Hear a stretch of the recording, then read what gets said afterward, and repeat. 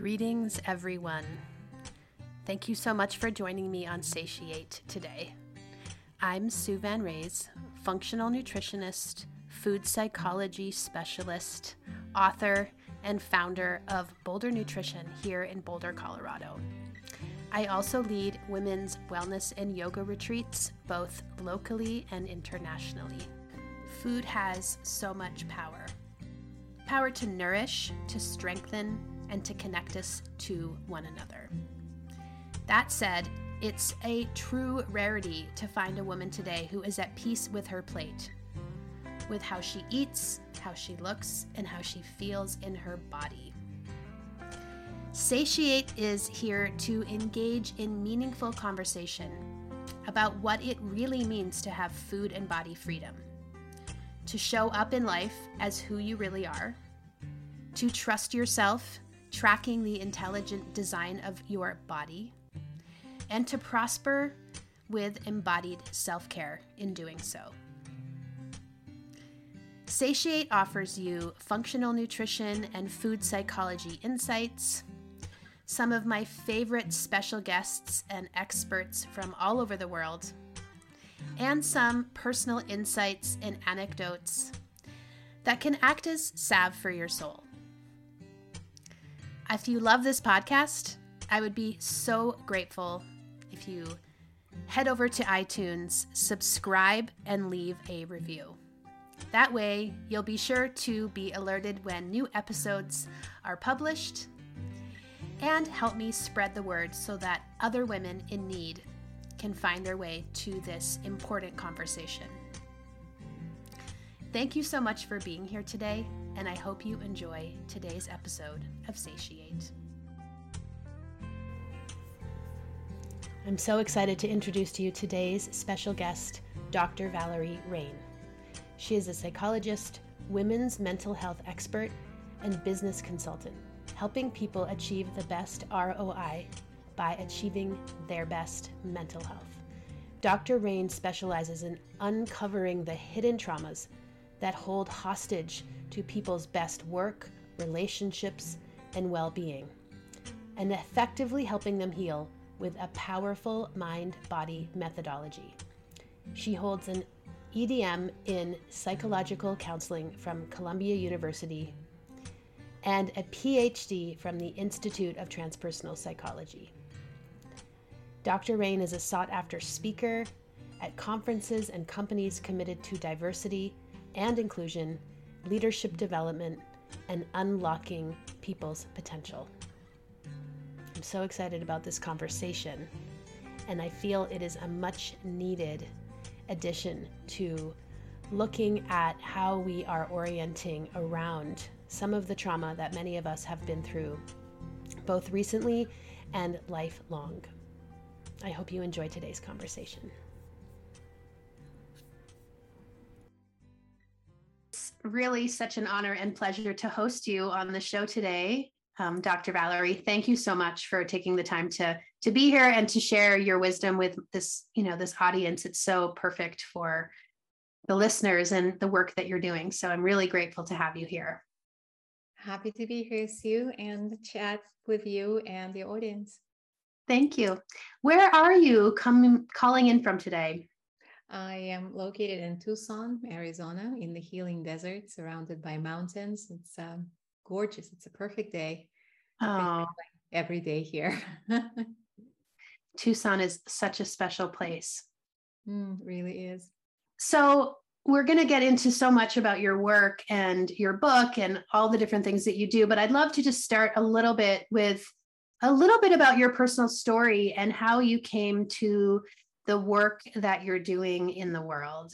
There are so many places I can start my story. And the thing is, I've always been a seeker ever since I was little and way before I knew what a seeker was. But I did know that I was pursuing the answer to this question. And the question was, what's wrong with me?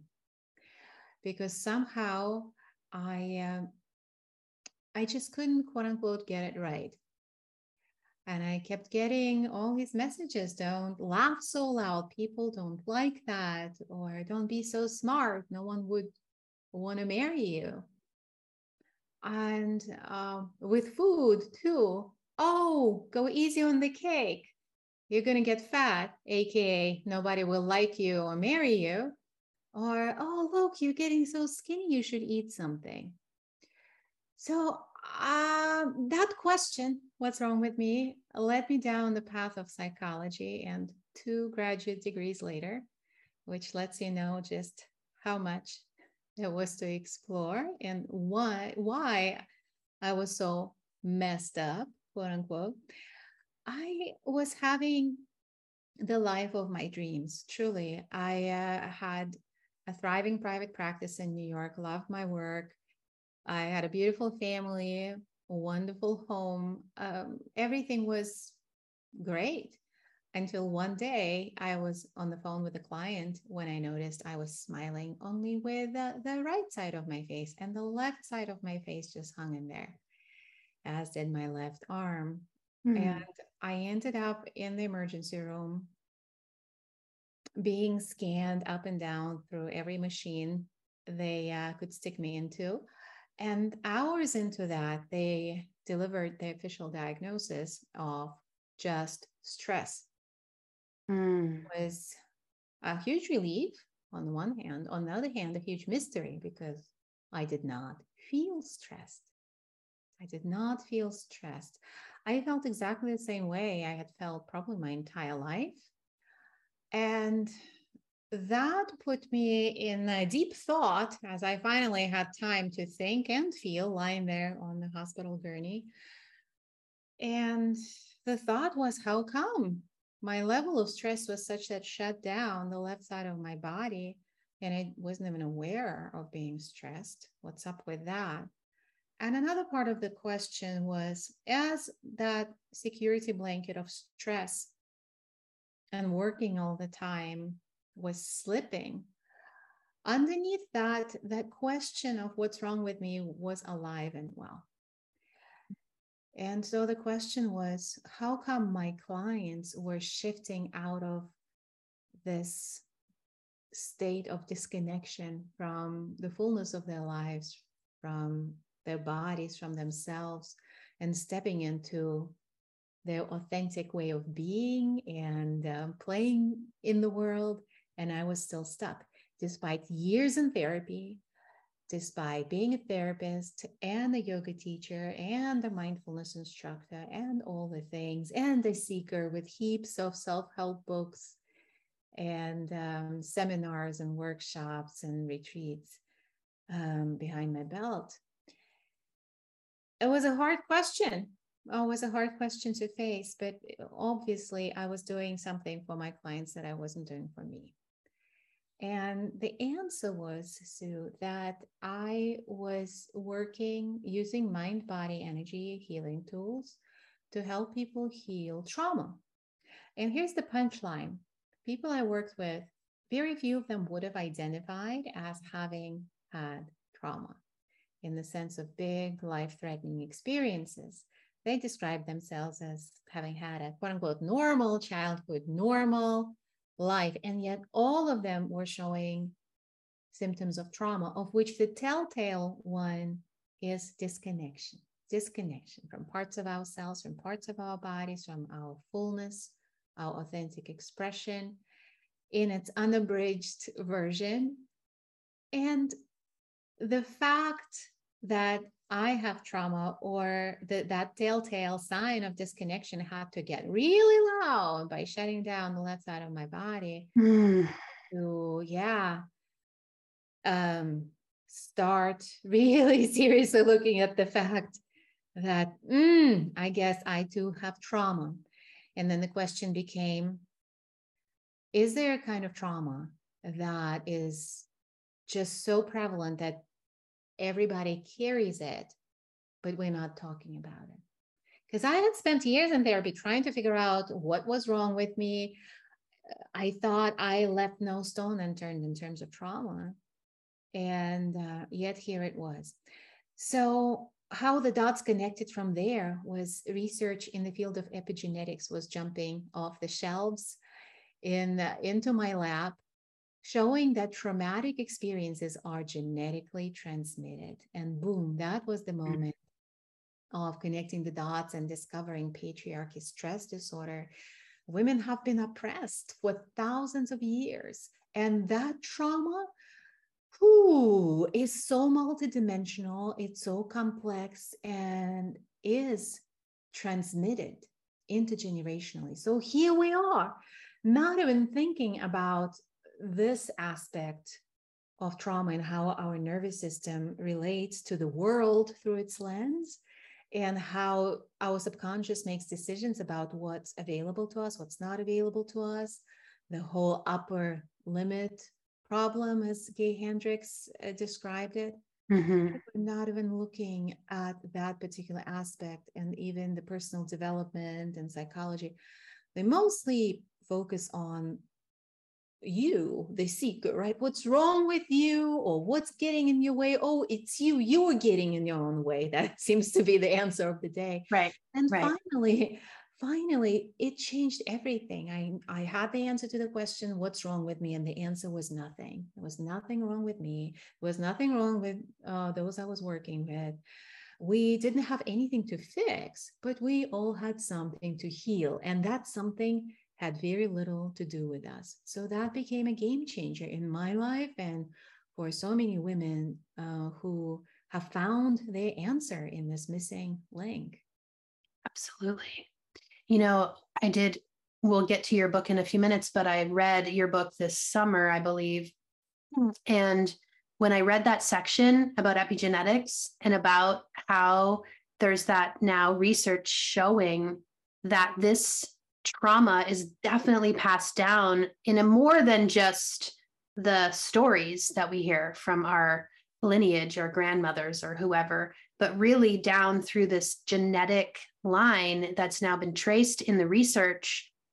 I was so blown away and so affirmed so many things that I've gone through and that my clients have gone through. And it was just similar to your experience, except for I was learning it from you, that it was just a huge breakthrough. And so I really appreciate you bringing that to the forefront of the conversation, because I think in a way, you know, what we've seen happen over multi-generations for women being oppressed is, you know, definitely impacting us today. And then to segue with that, so is what's going on in the world right now that is so tumultuous and so chaotic and just so draconic in a sense, what's going on today in our modern day, what we think of as modern day world, where we're almost like going backwards, I feel like in so many different ways, especially recently. It's been really good to know that there's a term, which I'd love to hear more about in a moment, that has helped me to work with my own trauma around these same types of things. So, you know, you coined the term patriarchy stress disorder, and that's the title of your book. And I resonated so deeply with the content and with all of these different layers that you're speaking of. So I'd love to hear a little bit more about, you know, how that term came about. It's the perfect encapsulating so much in that phrase. Yeah, I'll turn it back over to you. Yeah, thank you, Sue. The term just dropped in as the dots were connecting. It wasn't a product of thinking really hard about how to name it. It's just grace, right? And I love hearing from women. Thank you for giving words to what I've known my entire life. I've felt my entire life, but didn't know what it was. I just thought something was wrong with me, right? So this is my proudest contribution, really reflected through these women sharing about their sense of relief and validation and restoration of, yeah, there's nothing wrong with you, right? It's something that patriarchy has done among many crimes of the system of oppression is lock women in the silos of shame. You're not right because you're a woman. that means you are worth less than a man, and there is more wrong with you than right. And sadly, we've seen it. Many of us have seen it in our mothers and our grandmothers, that they didn't feel that they were enough or okay, or maybe they felt they were too much or the wrong kind. And it's this invisible oppressive presence that is internal, as well as, of course, there's no deficit of external oppressive presences. With what's going on now in the world, things are escalating. It seems this the pendulum swing from, okay, like women beginning to be able to breathe, to patriarchy striking back in so many ways, seeking to take over control of women's bodies and destinies and ways in which we get to express ourselves and not. And not the least of that is in your field. There's this article that is making waves right now about the new trending body shape. How about that? Trending body shape. Which is like the 90s are back, and the ultra skinny shape is trending again. So women's bodies are so commodified under patriarchy, which again goes back to the woman's worth in the eyes of patriarchy. And the most dangerous thing, or one of the most, we can deconstruct the latest, but one of the most dangerous things is buying into that, and believing that we do indeed need to comply with what I've come to call patriarchy perfect. That patriarchy perfect, you're only okay, you're only beautiful when we say you are. You got to be white, you got to be skinny right now, because that's what's trending, right? Curvy is out, skinny is in. And we can talk about how racism plays into that too. There are so many rabbit holes in intersections of the systems of oppression, right? And what buttons they push to divide and conquer. And shame is a major vehicle, convincing women that they are not good enough if they're not, quote unquote, patriarchy perfect. Yeah, it's really big. And so part of the reason why right now this conversation is so important is because we're getting triggered left, right, and center. And a lot of the fatigue, exhaustion that we're experiencing is from the constant activation of our nervous system in response to all these triggers in the media, social media. And again, like, we're trying to relax, exercise, take a bubble bath, I don't know, whatever we do, right? But it's not enough. Oftentimes we're still, right, burdened. And I want to point out that a lot of those burdens are completely not personal, right? It's response to this trauma living in our nervous systems, in our subconscious. And as long as it's there and it's yearning to be brought out and processed, it's going to be letting us know that it's there. And chronic stress is one of the ways that it shows up. Yeah.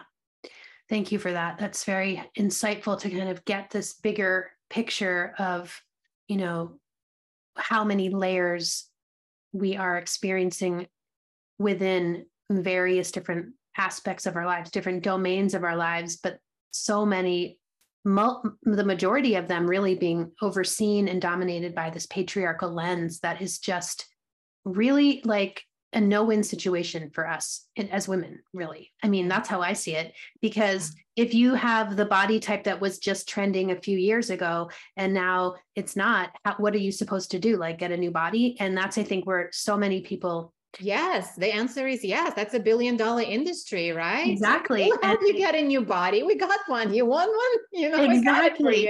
It's so overwhelming. And also it's so exhausting.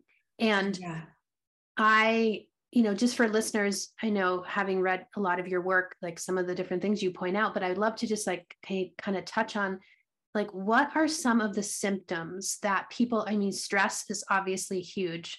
Um, are there any other symptoms that you would say are kind of like the heavy hitters within this patriarchal stress disorder type of Mm. trauma, or these ways that we can recognize if that's maybe what's going on for us, or should we all just assume that that is definitely going on for all of us?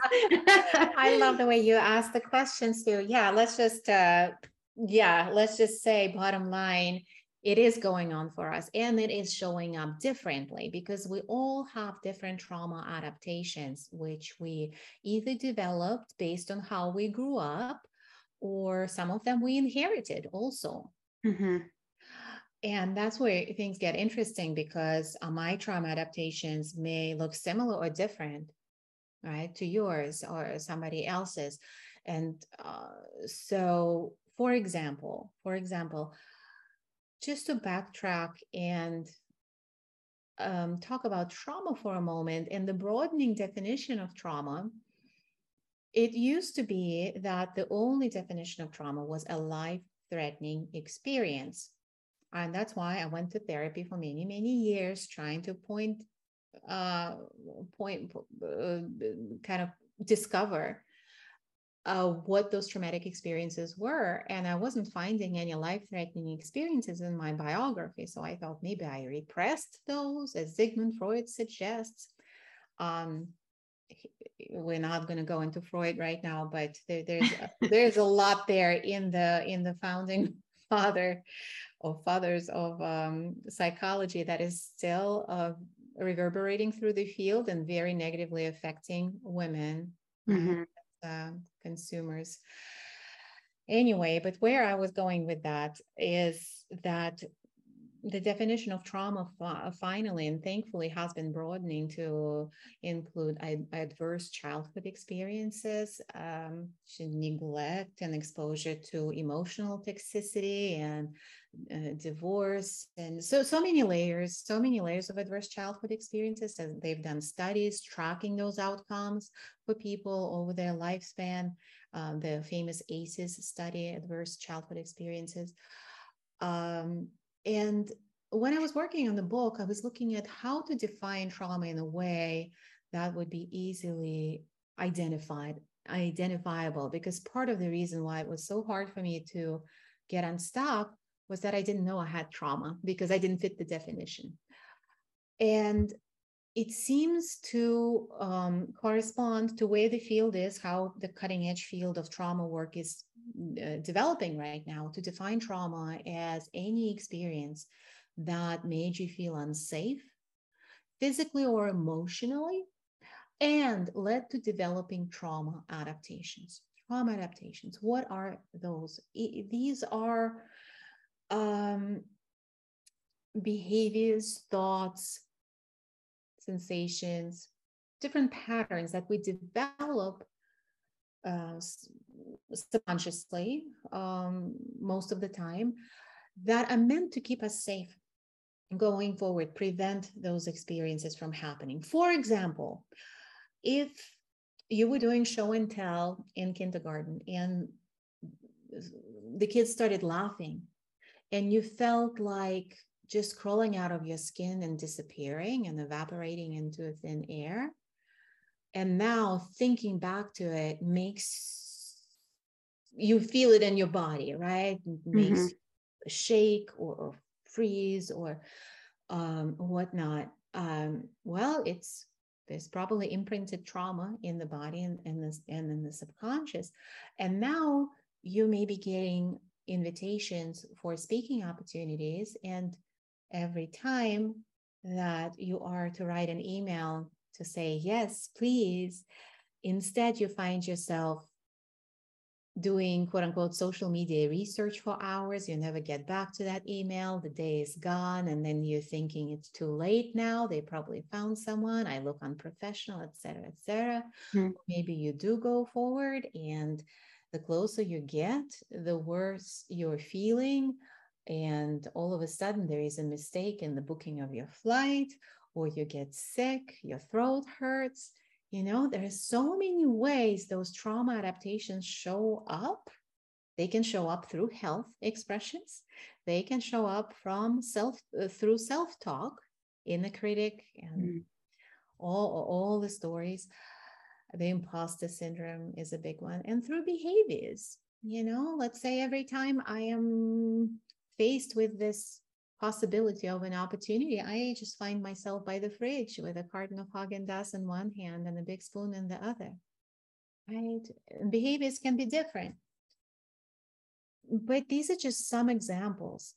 So you asked me about the symptoms. So on the one hand, whenever we're in the presence of opportunities, that those opportunities have been prohibited and unavailable and punishable for women under patriarchy, such as expressing ourselves authentically, making our own money. Remember, to be, right? Absolutely. And have been for millennia. Speaking our truth, being powerful in any sense of the word. Powerful women were burnt at the stake, locked up in asylums, etc., etc. Anytime there is something in our lives, in our field of opportunity that we're moving into that feels unsafe to our subconscious based on PSD, we can go a couple of different ways. Either the trauma adaptations are going to hold us back from stepping into that, or we are going to push forward and step into that, and then experience the pushback from our own nervous system. There are so many powerful women who have burnt out, who've suffered stress-related health outcomes that were pretty drastic. I mean, my story is also a testament to that.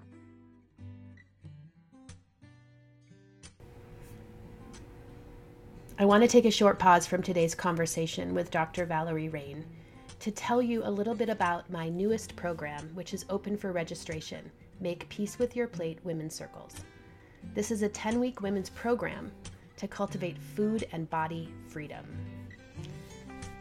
After my own lifelong journey with food and my 2 decades of private practice, I know that food can be so stressful. I've also learned all of the different ingredients that work for myself and my clients to show you a new way forward, where you can learn to rewire your relationship to food so you can heal your food story, learn to trust yourself, and create lasting peace. In this program, you will go from feeling stressed out about food and your body to creating long-lasting peace with your plate so you can stop stressing and start fully living. This program includes 10 virtual live group sessions with me each week, weekly resources, reflections, and rituals to support your healing, 5 incredible guest teacher bonus sessions with our incredible list of women joining in with their expertise, adding into our content in the most dynamic of ways. Because when you alchemize supportive science, nervous system repatterning, mind-body healing, and pleasure, your relationship to food and your body can't help but heal in a sustainable and life-changing way.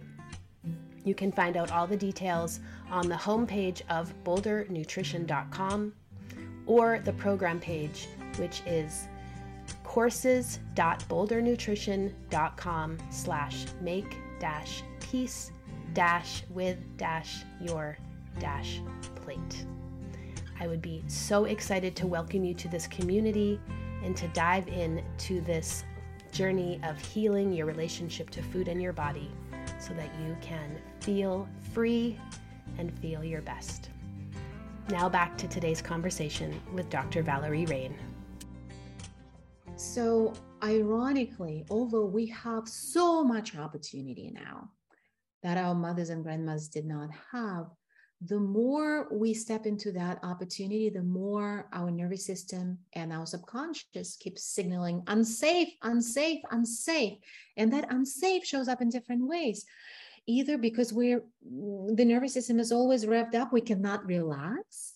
Mm, We yeah. either have unwanted weight gain that doesn't feel authentic, or unwanted weight loss, or different health expressions, or we have trouble accessing pleasure, turn on, orgasms, accessing our vulnerability and connection with partners. We either, kind of have given up on finding the one, or we're in a relationship that's not exactly fulfilling and satisfying. There are so many ways. Or maybe, one of our clients has really demonstrated it for us so beautifully recently. Her life looked absolutely perfect from the outside looking in. Top of her career, great family.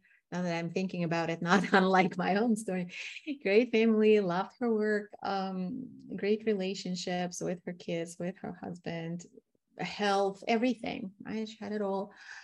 And when she came to work with us, her desire was, she said, I want to feel something other than tired. Mm, yeah. So that is another expression of PSD. She's done so much, and she's had to put her authentic self on the sidelines so many times throughout her career in a very male dominated field in IT. And she felt that something was missing, but she couldn't put her finger on it. And so many women, we kind of accept that success comes with sacrifice. Like, we can't have it all. Yeah. And this is one of the big lies of patriarchy, that, we got to sacrifice who we are. Right. That's a great distinction. Yeah. And so rampant. Thank you for that explanation. The fatigue example and story that you shared was a really interesting one for me, because I see that in a lot of my clients and often in myself. And there's lots of ways we can justify that, like, oh, we're always busy, or oh, we're running our house and our kids are young, or our hormones are off and we're not sleeping well, or whatever the story is. But there is this very common exhaustion, rampant in our culture and in women. And that makes a lot of sense, that could be a very traumatized, coming from a trauma experience and a dysregulated nervous system. It makes perfect sense. One thing that I would love to hear more about in your book, Patriarchy, Stress Disorder, The Invisible Inner Barrier to Women's Happiness and Fulfillment. I love how you framed a lot of your book around this metaphor, and that was the prison guards that you speak of as, how we are managing through some of these different trauma responses and these different nervous system overload, I guess we could say, where our system goes into fight or flight and we don't know why or how to get it out, and how to relax back into something that's more parasympathetic or calming or functional when it comes to eating or sleeping or resting, or these very important aspects of our lives.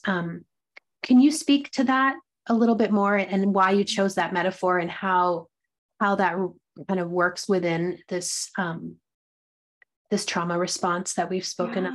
Absolutely. And let me share a study that I uncovered while working on the book, so it helps to frame what we're talking about here. Okay. In this study, researchers introduced the smell of cherry blossoms to mice while simultaneously zapping their feet with mild electric shocks. These mice were then bred, and their children and their grandchildren, when exposed to the smell of cherry blossoms, showed a strong fear and anxiety reaction, right? When the researchers took a look at the scans of these mice, they also saw that they actually had more receptors, more centers dedicated to perceiving the smell of cherry blossoms. So these are trauma adaptations. They are not quote unquote, all in our heads. They are actually in our biology. They are in our bodies. These mice evolved instantaneously in response to this one traumatic experience. Wow. Now, think about generations and generations and generations of women under patriarchy and the multitude of traumatic experiences of not owning our bodies, not having legal rights to our own children, not being able to work and get paid outside the house, and not being able to love who we love, not being able to get a divorce, etc., etc., etc. Women didn't have access to funding, could not take out a business loan without a male co-signer up until mid to late 80s, 1980s. We're talking about, this is not ancient history. No. So the traumas that we've been experiencing for millennia have been vast. I cannot tell you what it looks like on scans, right? We don't have the before and the after at this point from the scientific point of view, right? Good point. Mm-hmm. But what we do know, and we need to trust, I believe this is our evidence and this is our lived experience right now, which to me is the best kind of science. We need to trust our own experience. We need to trust that if we're feeling off, that maybe it signals something, and not just cover it up, not just say, oh yeah, everybody's busy, I am busy, and I'm just tired because, right? Yeah, of course. Yeah, we are busy. Our lives are full. And maybe there's something else going on. Or, yeah, well, I don't particularly live a life of my dreams, but who does? But who does? Well, my relationship maybe is not the greatest, but at least I have a relationship. Right? So many stories. And the truth is, it can get so much better. It can get unrecognizably better. And this is what I love about this work. And I'm going to circle back to prison guards, what you asked me about. Okay, no problem. What I love about this work and this journey is that when women start this journey, maybe they just have some dissatisfaction or some hope that something will shift in their lives. Maybe they want to find a relationship, maybe they want to have a better parenting experience, maybe they're transitioning to entrepreneurship and finding their authentic voice. So many reasons, right? Maybe they're taking their work in the world to the next level of visibility and authenticity. Yeah, maybe they just want to feel better inside their own skin and wake up and feel happy and not anxious with the to-do list running through their minds, and go to bed and actually fall asleep and have a restful night of sleep and have great sex, right? Very humble demands, right? Not even demands, but hopes. Yeah. Humble hopes. And then as we get into uncovering and healing layers of this intergenerational trauma, like layers of thinking about the mice, right? And cherry blossoms and electric shocks, we work through these layers of intergenerational, personal, collective experiences. And then it begins to open up. Oh, this also is possible. And this is possible. And their lives become unrecognizable, like the woman I was sharing with you about, who just wanted to feel something other than tired. So she started to feel, and she felt many things. She felt, among other things, she felt the outrage at her toxic work environment, which she couldn't afford to feel because of the trauma adaptations, right? For years. The trauma adaptations were keeping her safe, and she suddenly began to feel, and she left, she quit, and she also felt this inspiration and this deep desire to bring her vision into the world of taking patriarchy and racism out of IT, out of technology, because according to her, we are literally automating all our systems of oppression through technology. Yeah. And this is a big issue. And she started her own firm, and she's booking amazing institutional clients. And this Wow. all in her relationship with her children, with her husband, went to the next level, and she's having fun. She's having so much like self-care. Is like when she was giving a testimonial at our event, and she's like, oh, I'm a few minutes behind. And um, she looks so refreshed. She's like, I was just wrapping up a massage session. Her life is unrecognizable. These were not the goals she set out to achieve. She just wanted to feel, right? And circling back to prison guards, what these are. So I think about trauma as an invisible in the prison. And we only begin to experience these invisible in the walls when we start moving towards something more. We start desiring something that is outside of the narrow perimeter allocated to women under patriarchy. When we want something more, we begin to experience that pushback. And we're trying to figure out what's wrong with us, and if we need to work harder or use more willpower or fix our mindset. And it's just a lot deeper. And so these prison guards, they are triggered by our subconscious that is signaling unsafe at the smell of cherry blossoms, which for us is everything that we authentically desire, that has been historically prohibited and punishable for women. Yeah. And they fire up in our thoughts, in our minds, in our embodied expressions, health expressions, oftentimes, mental health expressions, and in our actions too.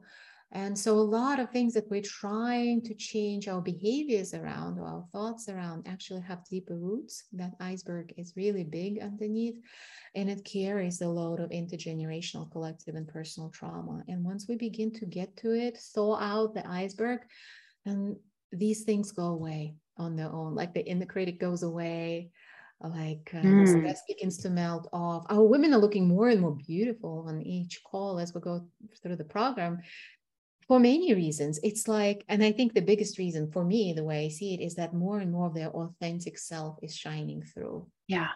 And the stress just, and the embodied armor just melts off and off. It's incredible when we can really see this shift, and it seems like somebody might look radiant or beautiful or lighter, and it's like this energetic quality coming through, that they're actually living into their true purpose or their true self unabashedly, without those limitations that are so ingrained in us that we so can barely even, it's like hard for us to see them at first, because they're so deeply ingrained in every part of our being and every part of our lineage and every part of our culture. And it's like turning on the light or something in the darkness of that inner cave and being like, oh, wow, there's something here that I never even knew existed that was holding me back. How profound to be able to watch women go through that shift. Very profound. And I didn't know that there was more for me either. Like, I thought I would be lucky just to have less anxiety. I suffered from incapacitating anxiety, public speaking. What I could not speak in the room of 3 other people in the meeting without basically fainting. Or I remember like always wanting to participate when I was at Columbia in grad school, and sitting in this huge auditorium, raising my hand, although like being completely flustered, and my heart jumping out of my chest.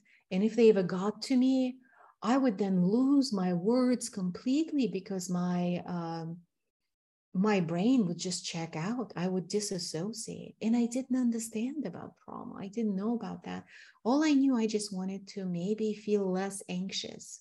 And I also had recurrent depression, which they also told me, because this is a conventional psychological view on these things, that these are not curable. Right. Yeah. So it's just a given. You got to take your medication and go and talk to somebody at least like once a week, right? And there's absolutely space for medication. It can be really supportive, and it's not meant to cure things. right? It's Right. meant to maintain functioning in the face of these things. And these things, many of them begin to melt off when we begin trauma work. And so I've discovered completely unexpected outcomes in my life. And speaking of not knowing what's possible, in many ways, my journey was inspired by listening to stories of other women. And I would listen and I would go, I bet that's not possible for me, but I still want that.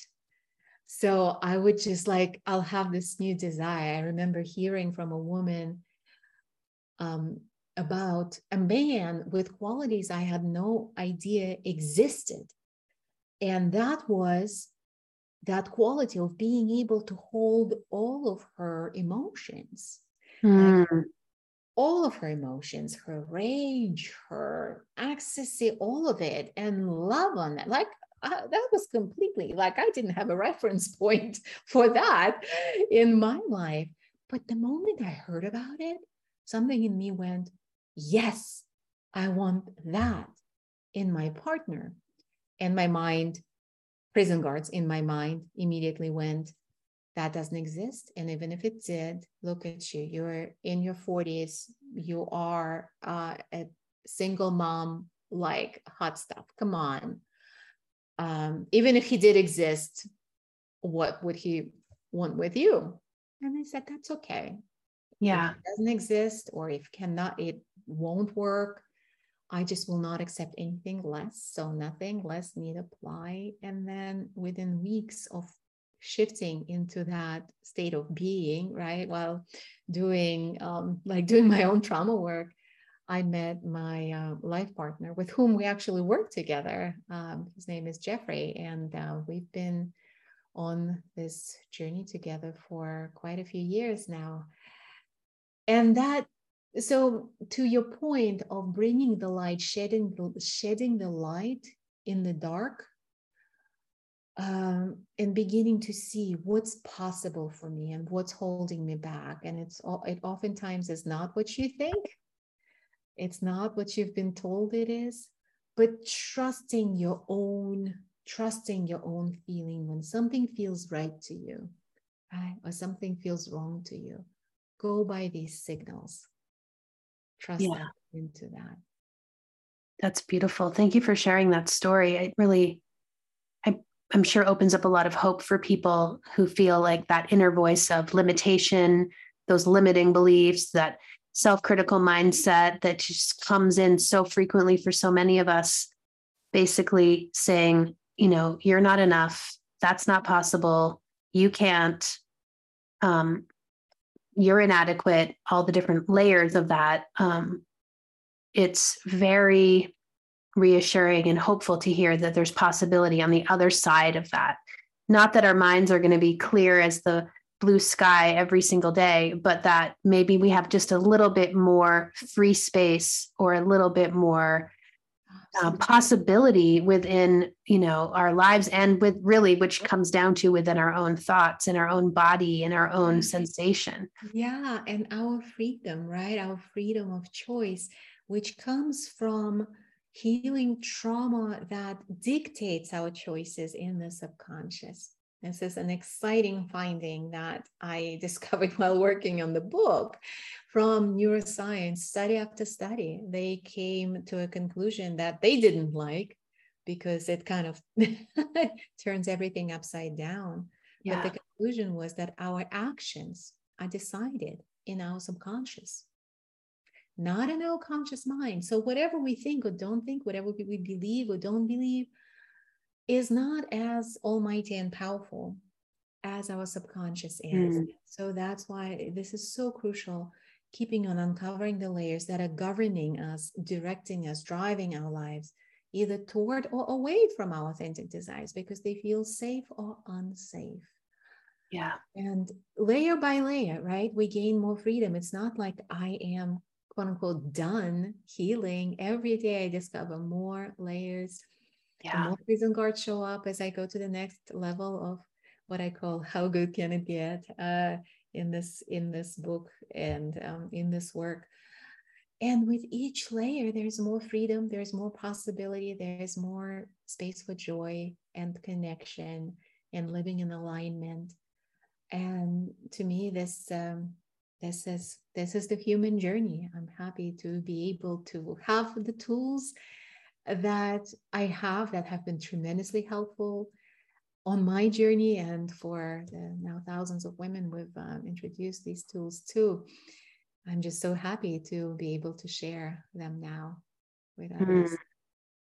Thank you so much. That's really inspiring. And, I'd love to hear a little bit about when you speak to personal freedom or liberation. And in your book, I know you refer to it as digging the tunnels to personal freedom, which is still coming from that metaphor of the inner prison. If you were to just help along the listeners as to what a good starting point would be, or where they can begin this journey, what would be some places that would be recommendations for, learning more about our own individual trauma, our collective trauma, this, PST, and how can we start this journey to liberation in a way that is both, I'm sure, very unique for each individual, but also I'm sure there's some universals within that. Yes, of course. I like to say collective trauma requires collective healing. We receive this trauma in a community, and we need to heal in a community. So in addition to getting your hands on the book or popping that book in your earbuds, if you are an audiobook listener, I love audiobooks, so I narrated mine and had a lot of fun with that. Baked a lot of energy into that. So yeah, in addition to getting the book, which you can download the first chapter free and check it out on my website, drvalerie.com, drvalerie.com/book. We hold community events. A couple of times a year, we have our bigger event, our virtual retreat. Tickets start at free as in free of charge. And it's a powerful experience that we cannot replicate in a book or anywhere else. It's an interactive experience where we get to be with other amazing women from all over the world, from different generations, different backgrounds, and discover those commonalities that you're talking about. So discover that something that we thought were our innermost super private thoughts and areas of shame and feeling something was wrong with us is actually so common. Actually, right? It's not personal. And something shifts deep inside us when we have the experiential, we have the experience of actually being with others and hearing that from others and seeing ourselves in others that we cannot replicate through a conversation or an article or intellectual knowledge. So you can learn more at my website or thethrivingexperience.com. That's what we call this event. And this is a great way to take information from the book and translate it into a transformational experience. Wow. Yeah. It's interesting. I've been seeing some quotes popping up lately, and it sort of reminds me of what you said. Like when we have collective trauma, we need to heal that in this collective community, and it makes sense. It's like when we have an internal conflict or an internal problem, we're so conditioned to heal and look for an external solution. And when you really break it down, it doesn't make much logical sense to do that. But we've been taught like something is making us feel like we're not enough or inadequate, or we have all these, negative storylines running through our heads and through our bodies. And then we go and look externally to fix it. And obviously there's sometimes, of course, external, coaching or external people in the world that can be influential and so helpful and so informative, but truly, matching, where this disconnect or this trauma or this part of our lives is out of balance with something that sort of follows suit in that same domain really makes perfect sense. And so, but it's not always easy to find community to heal within, especially within certain aspects of, different layers of our trauma, because we don't always feel safe, or we don't know, who is going to be available for that, or how that's going to resonate, or can we be vulnerable and share our different layers of shame in certain places, and like, how do we determine that safety? And so absolutely, I'm sure the prison guards can get riled up on that one. Oh, absolutely. And I myself, I have a love-hate relationship with groups. I know my fastest growth, and that's true for our clients, happens in groups. And we do kind of play with both the community and one-on-one containers together for like a real rocket ship experience. And it also can bring up a lot. It can bring up so many layers of the traumas we have experienced in groups and communities. And so, that can definitely become an area of, shall we say, hesitation. So that's why we like to invite people to engage gradually at your own pace. Yeah. There's no putting anybody on the spot. You participate the way you want. Camera on, camera off, share it in the chat, don't share in the chat, just watch and listen, or get more involved. If it gets like, if you've had enough, step away, right? This is the opportunities that virtual events have given us that don't exist. And then, well, they're different. I love in-person experiences. I love in-person events. But if it's even more gradual in virtual, because the person is fully in control of their experience, right? Yeah. They can just like, bye, my internet glitched. Exactly. And maybe we just can like ease our way in that way with, a little bit more safety, which is really sort of the foundation, I think, of what we're saying here, that we need to feel like we can do deep healing work, is to feel like we are safe. And exactly. So I totally get that. And I'll definitely include the links to that in the show notes, because I think there'll be many people interested in seeking out how they can further their journey in this way.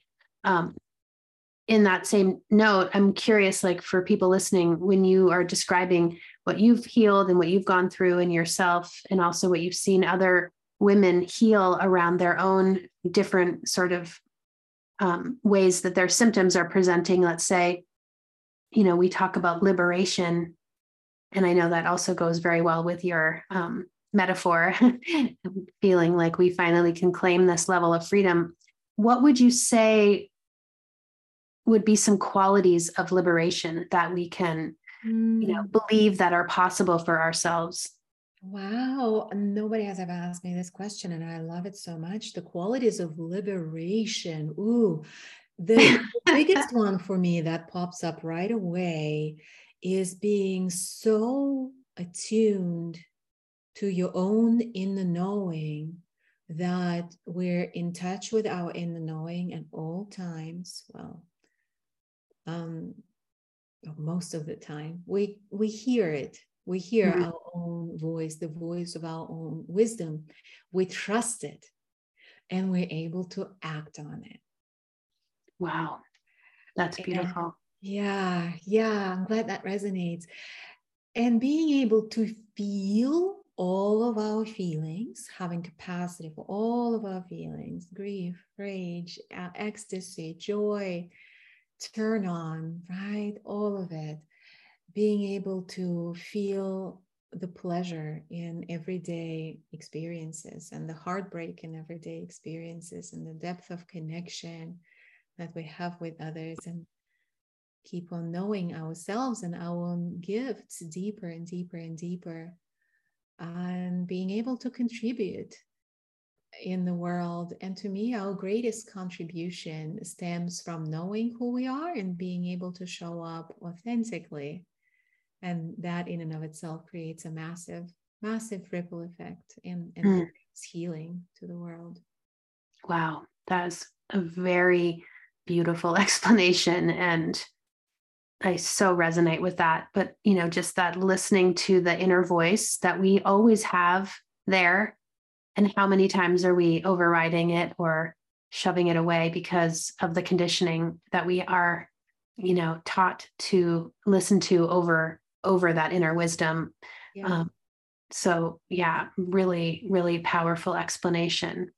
Thank you. And I always ask this question at the end of my podcasts based on the name Satiate. And that is, what does being satiated, or what does satiate mean to you? Oh, so good. I'm just feeling into my body, actually feeling really satiated today. Like right in this moment, satiated through a wonderful conversation you and I have been enjoying. I had a lovely connection with my daughter right before we hopped on. Felt delightful. And yeah, being in the flow of things unfolding, in the flow of things that I'm called to show up for. And I think it's playing at this sweet spot of our capacity to feel things that is neither too little nor is it too much. It's that Goldilocks spot of feeling things that is just right. That is just right. And Wow. it can be expanding, right? And at this point, it is just right. Wow. Thank you, Dr. Valerie. It's a huge honor for me to host you today after being so inspired by your work, and really it coming into my life at a time that helped me make sense of a lot of things that I was going through as well. So I highly recommend your book, and I'll be putting the links to all of your offerings and where to find you in the show notes. But really just deeply grateful for your presence here today and for sharing this conversation with me and our listeners, and really for your wisdom that you bring to this conversation, but also like to your work and to women and to the greater good of healing for all of us. It's very, very inspiring. Thank you so much, Sue, for having me, and everyone who's shared your time with us today. Thank you. Thank you.